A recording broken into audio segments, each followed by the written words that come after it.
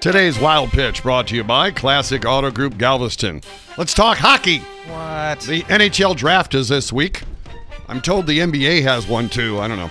The Chicago Blackhawks, though, may have to revise their plans after learning one of their star players, Marian Hossa, will miss the upcoming season and perhaps retire because he's allergic to his uniform.